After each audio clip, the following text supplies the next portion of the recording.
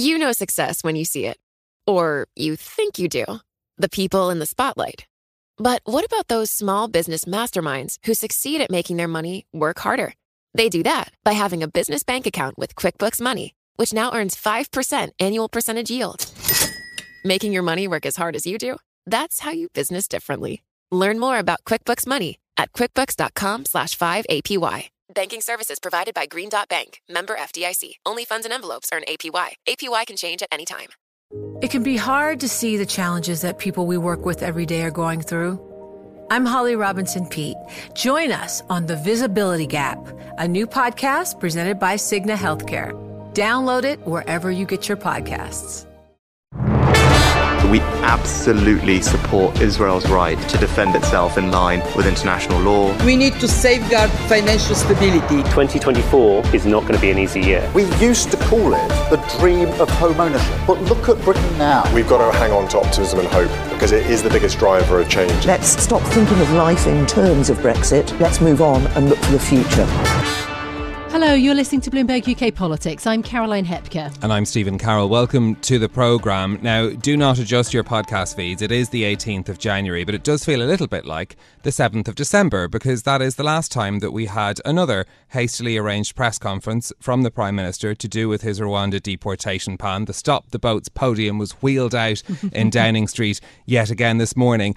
It did feel a little bit different, this press conference. It was, of course, after the Prime Minister did manage to get the bill passed through Parliament last night with a smaller rebellion than we had been talking about. Only 11 MPs in the end from his party voted against it. The Prime Minister not in the same tetchy form he was the last time he held this press conference in December. Indeed, lots of red, white and blue and lots of messaging, you know, that we are getting the plan done. Stick with us. It will be much worse if you vote in Labour. Very determined. He took a lot of questions, though, not just on the Rwanda bill, also on Yemen, also on the state of the economy, inflation, many issues. But here's firstly what he had to say on that Rwanda bill that did get through the Commons yesterday.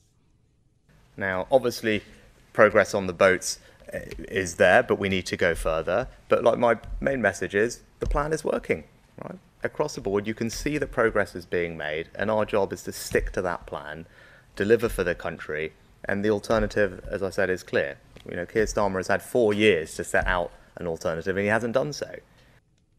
So very calm, very measured, repeating that line really over and over again in answer to almost all of the questions in that press conference, that this is the plan is working, continue with the plan. A not so subtle message to the House of Lords that they shouldn't get in the way of this bill advancing, as that's the next stage of the legislative process. Yeah, but it's been immensely costly. I mean, you know, politically, the Rwanda bill, very difficult, but it's also in and of itself been an expensive scheme already. I thought to have cost £140 million to date. Yeah, and certainly a question also of how much other legislative time, energy is being expended on this particular policy. Let's bring in our political editor, Kitty Donaldson, who was at the press conference in Westminster.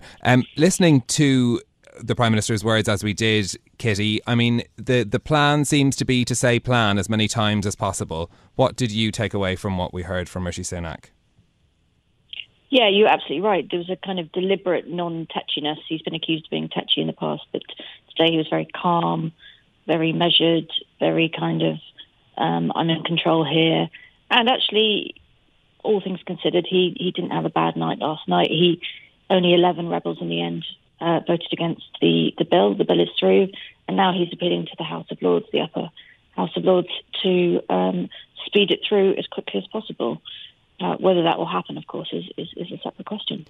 Yeah, and he was asked, you know, when will flights to Rwanda actually take off, and would he commit to that? Yeah, so I've been doing a bit of counting of months on my fingers this morning, and this is a very rough guide, talking to people in the House of Lords and talking to lawyers and legal experts. So this is how it could play out. Say it goes back to the Lords in the next week or so. The Lords could take up to, well, let's start at the beginning. They could take up to a year if they wanted to, but that's quite unlikely to happen. And the reason that's unlikely to happen is because Labour in the House of Lords have a convention where they say we don't, as a bloc, vote against what MPs have passed in the House of Commons because of the primacy of the Commons. And that's kind of crucial to this point, because even though the Tories don't have a majority in the House of Lords, without the support of Labour and the opposition benches, it won't be brought down.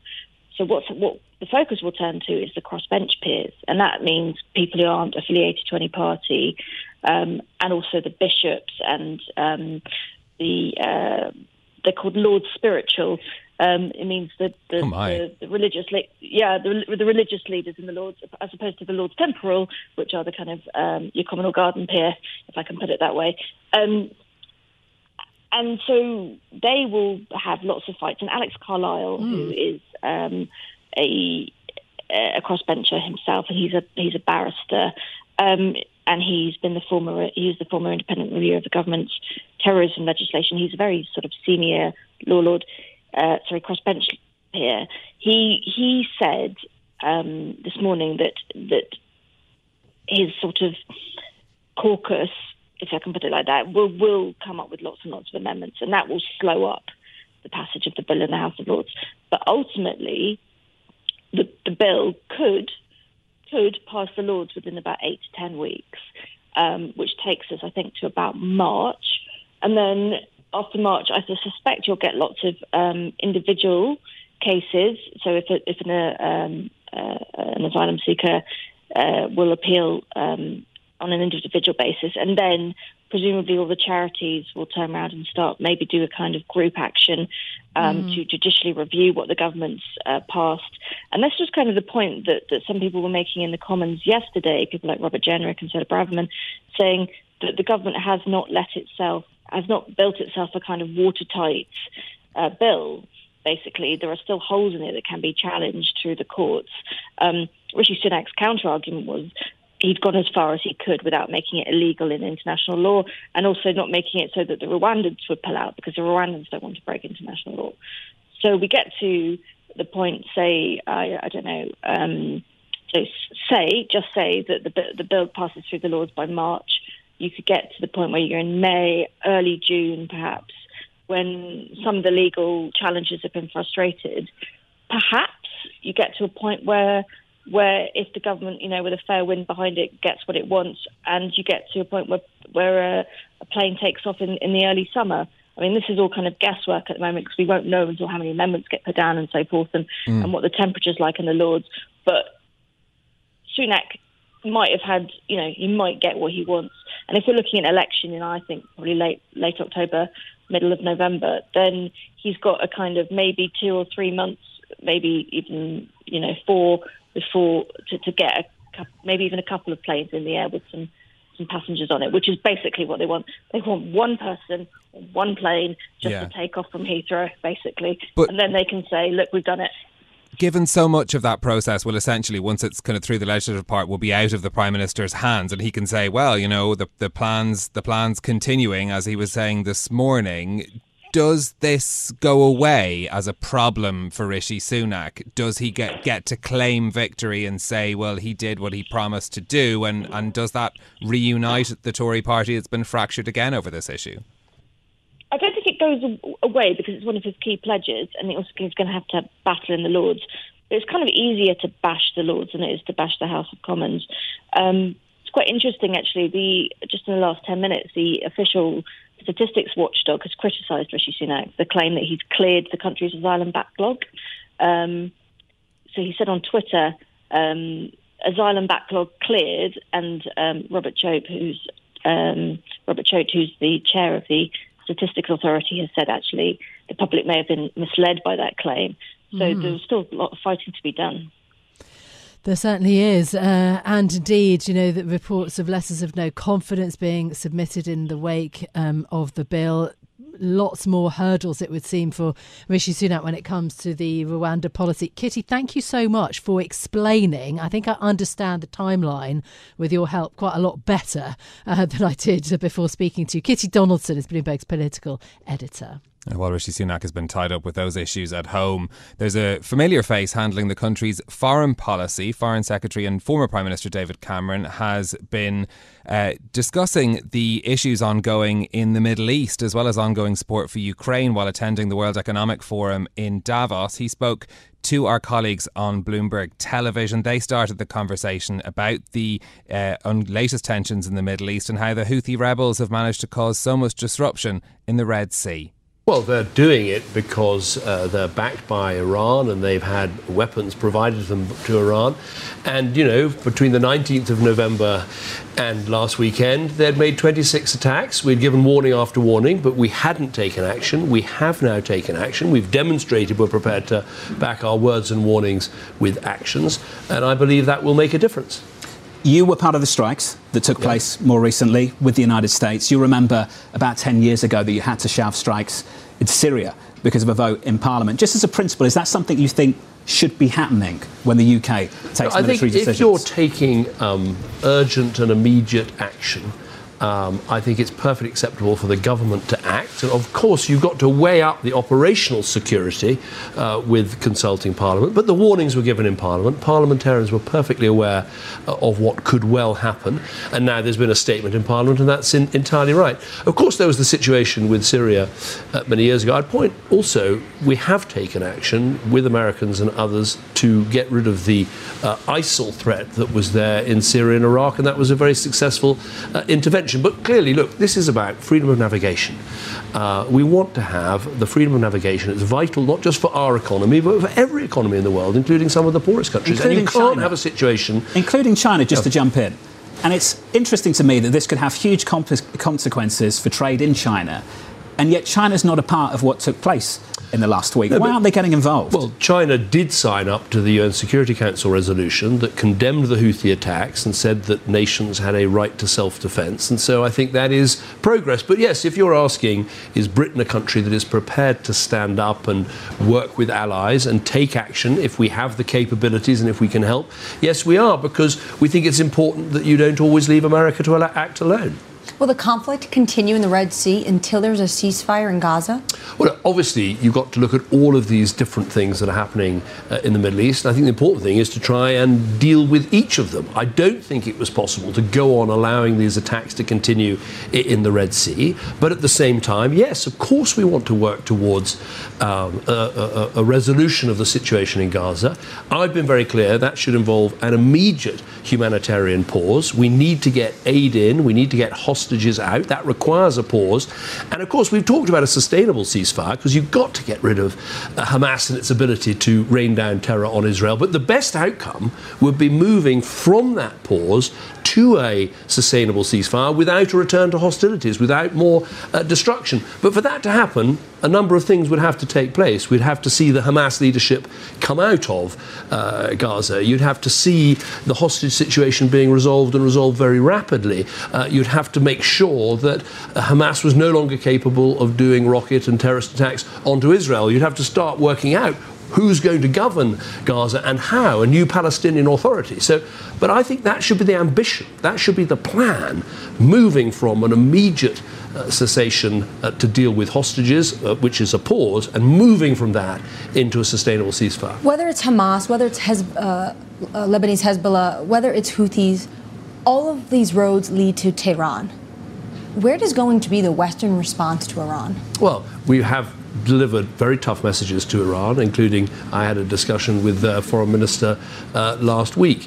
And obviously there's a number of sanctions and other measures already in place. But I think it's absolutely vital that we send a very clear and unequivocal message to Iran that its behaviour in supporting these proxies, whether it's Hamas or Hezbollah or indeed the Iranian armed groups in Iraq and Syria, its behaviour is unacceptable, and we need to make sure that there will be consequences for this behaviour in terms of sanctions. Say, actually striking a leadership like Qasem Soleimani? No, I think what we need to look at is all the tools that we have in the toolbox. And obviously we have been using, for instance, sanctions against a number of people in Iran, and we need to look at how we can step that up if this behaviour continues. There's a real question here as the leadership, and you're saying that there needs to be pretty strong measures taken, this needs to get resolved, etc. And then you see protests flooding the streets of London with all these people coming out to support Hamas, to support, yes, the Palestinian people, but also to really protest some of these actions. How does that complicate your job if you're losing a lot of the popular support? Well, I wouldn't. Look, these protests, look, a lot of people feel very strongly about what's happening in Gaza, and I completely understand that because we have seen a huge loss of life. We've seen a lot of destruction. I support Israel's right to act in self-defense. I understand why they have to get rid of Hamas, but we all want to see fewer civilian casualties, less destruction. As I've said, I think there is a pathway to try and deal with this. We have a right to protest in our country. People are free to come out onto the streets and make their views known, but we have to work out what's the right thing to do to bring this to a conclusion.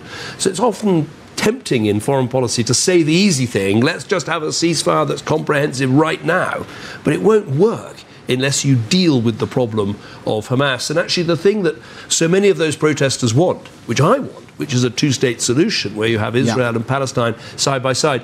You'll never get that if Hamas are still in Gaza launching rockets capable of carrying out terrorist attacks. A two-state solution requires the bringing to the end of that situation. I know you have to go. I want to squeeze in another question. Don't let me down, because I always say that British politicians have much thicker skin than American politicians do. So forgive the bluntness of this question. There is a 20-point gap between the Conservative Party and Labour. If we were to have an election right now, polls indicate your party would get absolutely trounced. What do you think is behind that?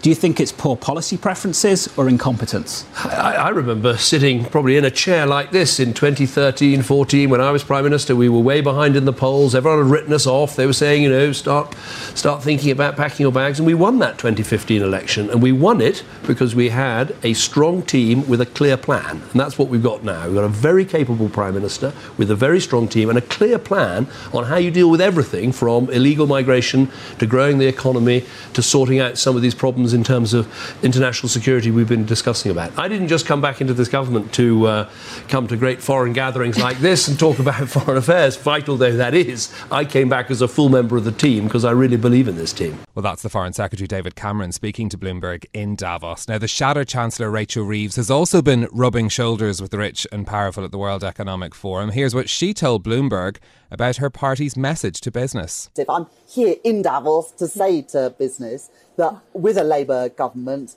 we would be not just open for business, but actively encouraging investment and wealth creation in Britain and making the argument that Labour today are the party of wealth creation and we wouldn't do anything with tax to deter that investment. Now, we brought you that full conversation on the UK Politics podcast yesterday, but we wanted to dig into that commentary there with Len McCluskey, who's the former General Secretary of the United Trade Union, joins us in studio. Len, great to have you on the programme. The Party of Wealth Creation, it's a new moniker for the Labour Party. Your union, Unite, doesn't seem very happy with some of what Rachel Reeves has been saying in Davos. What do you think? Well, obviously, the question of wealth creation is important to all of us. There's no doubt that economic growth brings wealth. And obviously, then the debate and the discussion is how is that wealth distributed? How is it shared out? My union, when I was General Secretary, and indeed the whole of the trade union movement, demands that the wealth should be evenly split with work. It's fairly dealt with, the distribution of that wealth. The terminology wealth creation, and we're very business friendly, well, that's typical of the current Labour Party leadership. Do I find that offensive? Not particularly. The reality is that, of course, we want economic growth. Of course, we want investment. Of course, we want to deal with good employers. The key for the current Labour Party is what are they going to do then with that wealth? How are they going to distribute it? So terminologies, Rachel's over in Davos, of course, she's going to try and pitch that people, the establishment, the business community have nothing to fear from the Labour Party in government. I can understand that message, and it's probably true given the fact that it appears that Keir Starmer and his team are not really going to challenge the balance of power. The Labour Party exists in order to bring about an irreversible shift in the balance of power in favour of working people. And at the moment, that really is the missing piece from the Labour Party. Yeah, and indeed, a colleague in leading a union, Sharon Graham, has made that point, that it's becoming clear that state intervention and investment is needed to achieve all of these things like, growth in the national interest, in her words. So she's sort of pointing out that Rachel Reeves has been moving further away from this position at Davos. So also quite highly critical. So you have no issue with Rachel Reeves and maybe Jonathan Reynolds going to Davos, but it's about the redistribution piece that is entirely missing, you still think? Or is that still to come from the Labour manifesto? Well, it's clearly missing, and Sharon is absolutely right in what she said. It's missing. It's very important elements of the Labour Party. Whether it appears in the manifesto is questionable, because obviously Keir was elected on 10 points, which were regarded as quite radical points. He's reneged on all of those 10 points now. Talking about Rachel Reeves' speech in 2021 was a very impressive speech about the Green New Deal and the amount, £28 billion a year, that was going to be ploughed into it. They've done a U-turn on that. And so at the moment, there's a question of credibility in lots of people's minds, and certainly the trade unions, about how are they going to implement their policies, create economic growth in favour of working people. And that's what's missing. Is that different from previous times? I'm thinking 1997 when the Labour Party was about to take power, that, what Tony Blair did to bring the party to government.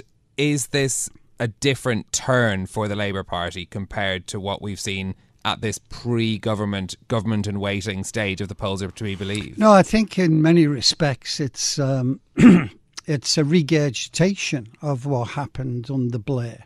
And remember, in 1997, fantastic victory, and New Labour, as it was then deemed, brought in lots of good changes in civil society. However, at the end of 13 years, inequality had grown. The gap between rich and poor was wider than ever.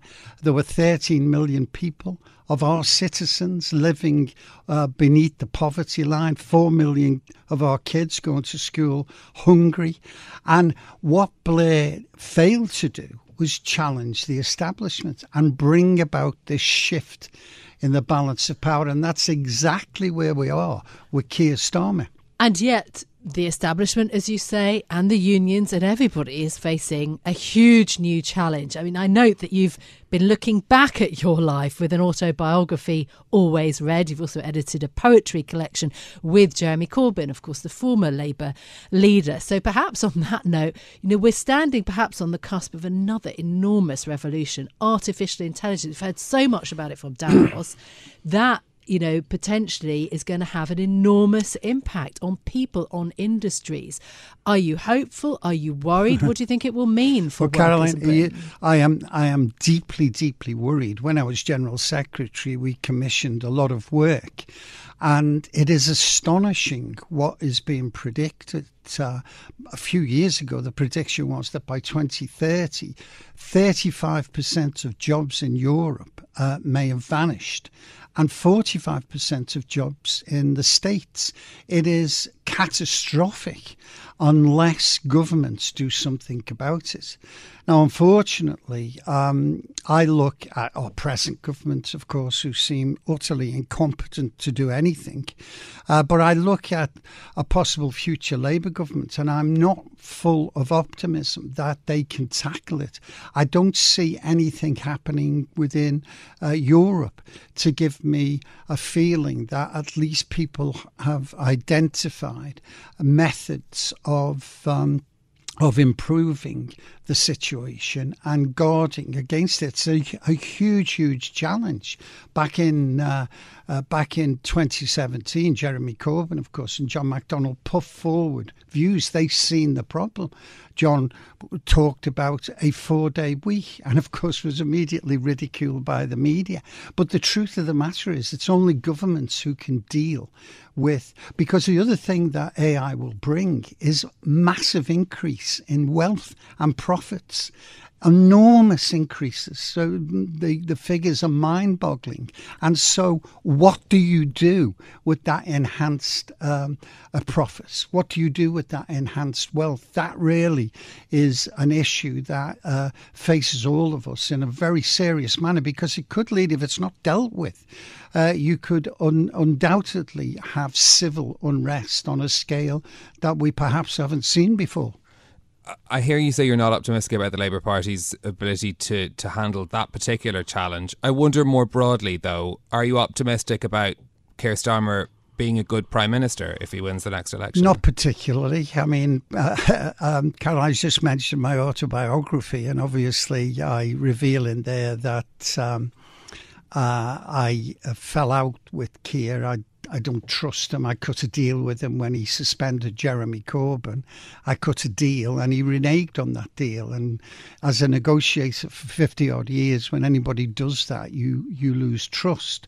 I think the problem we've got with Keir at the moment is that he's not putting forward a vision of what he can and what Labour can bring to ordinary working people. I believe there's every likelihood that he will be elected because, of course, this government are incredibly incompetent. I can't believe how incompetent they are. I mean, these are people that we're told were born to lead. They're brought up through their public schools to expect to be leaders. And do you think that vision will come from the Labour Party, though, as we get closer to the election? Because the thinking is they don't want to show their hand too quickly. Yeah, I understand that. You don't want to expose yourself. And, of course, there's always hope. But there is a saying at the moment that people are using, it's not a done deal. It's not a done deal that Labour will automatically win the next election. There is serious concern about a low turnout, about apathy, and anything can happen in those circumstances. And so I do believe that Keir and the Labour Party need to put forward a radical vision. It isn't rocket science. You simply need to say to ordinary working people, we're on your side. And you've got to do it in a way that they believe you. At the moment, so many people that I speak to effectively say, well, we don't know what Labour stand for. We don't know what Starmer stands for. And that is a danger if they think they're just going to walk into an election on the basis that they'll win because the Tories are so useless. I think that's dangerous. Is there an ally for, as you see it, the union movement on the front bench of the Labour Party currently? Anybody, who would you pick out as the most closely aligned? Oh, well, I mean, that's probably unfair. If I was to name names, it mightn't do them much good at all. I mean, Starmer at the moment is engaged in a war within the Labour Party. My wing that I've been a member of the Labour Party now for 54 years, and my wing of the party, the left, is under constant attack from Starmer. 250,000 of our members have left the Labour Party. There are literally dozens and dozens of councillors suspended, MPs suspended. Will that matter as much if he wins the election? Well, that's the reality is no. Everybody loves a winner. And so if he wins, all the people who've been advising him, and I've no doubt they're telling him that now, will be saying, look, we're doing the right thing. But Labour have always been good at elections on the ground war. We've always won the ground war because we've always had tens of thousands of people.